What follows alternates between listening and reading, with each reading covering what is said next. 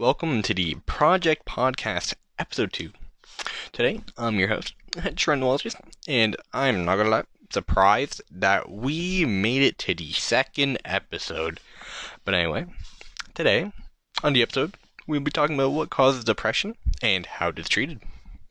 First of all, if you don't have a grasp on what depression is, or any general knowledge at all, for one, you are not real, don't believe it, and for two, it can affect anyone with at least one brain cell.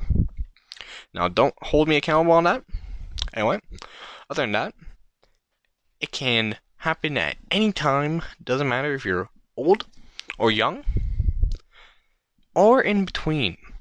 Depression is caused by faulty mood regulation by the brain, genetic vulnerability, and stressful life events. Now, moving from that, let's get into the nitty-gritty of the research now. Depression is classified as a medical illness. It even is diagnosed as a medical illness to people. And it affects how you feel, the way you think, and the way you act. Depression can also cause feelings of sadness and or a loss of interest in the activities you once enjoyed. The inner amalgamations of my mind are where depression happens, more specifically in the main subcortical limbic brain regions, the areas that cause depression. There are the amygdala, hippocampus, and the dorsal medial thalamus. Correct me if I completely butchered that. Both structural and functional abnormalities in these areas have been found in depression. And the hippocampus researchers have discovered that decreased volumes have corresponded in subjects with depression.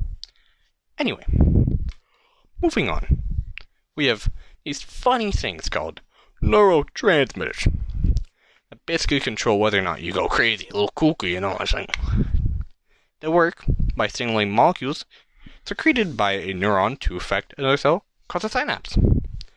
So the TLDR of that is just fill in the gaps around your body, little baba-boo, and allow body to work, allow things to work in general. The scary part about that is that if you damage your neurotransmitter in any way, it can cause diseases like Alzheimer's, Parkinson's, and epilepsy, which is not good. I would not enjoy having any of those. Not good. Anyway, moving from that, low levels of serotonin, our happy juice, can cause anxiety and depression. Now, why would I bring that up? For one sentence. Well, there are these things called antidepressants, or more specifically, SSRIs. They are used for people with mild to severe depression. They come packed with a kick of serotonin. Some antidepressants work better than others. Some work way crazier than others, you know. You can easily overdose on some if you don't take enough. Or if you take enough. Anyway, the one that I'm going to focus on right now is called Prozac, or fluoxetine. It has a chemical structure of carbon-17, hydrogen-18, fluorine-free, nitrogen, and oxygen. Now that is a really close structure compared to serotonin's, which is carbon-10, hydrogen-12, nitrogen-2, and oxygen. Now, that's all cool and all, but it's really pretty cool, but we have a little intermission coming up, so yeah, we're gonna get straight into that. Come on down to the anion and cation drug market and save 50% off all purchases for Prozac. Side effects may include decreased libido and sexual dysfunction, anxiety and nervousness, abnormal dreams, sweating, diarrhea, lack of bodily strength, skin rash, tremor, flu syndrome, insomnia, drowsiness, yawn, inflammation of the mucous membrane, painful or difficult digestion, dry mouth, and nausea. Call 1-800-521-PRZC today for your free scheduled appointment of Prozac. Anyway, back to the podcast.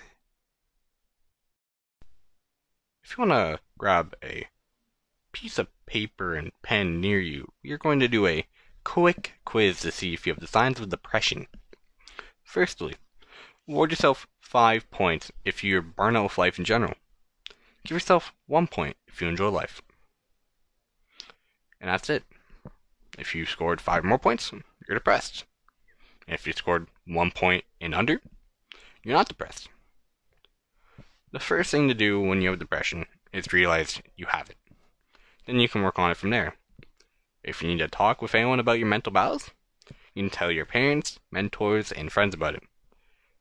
If you really hit the bottom of the barrel, I suggest calling a suicide hotline.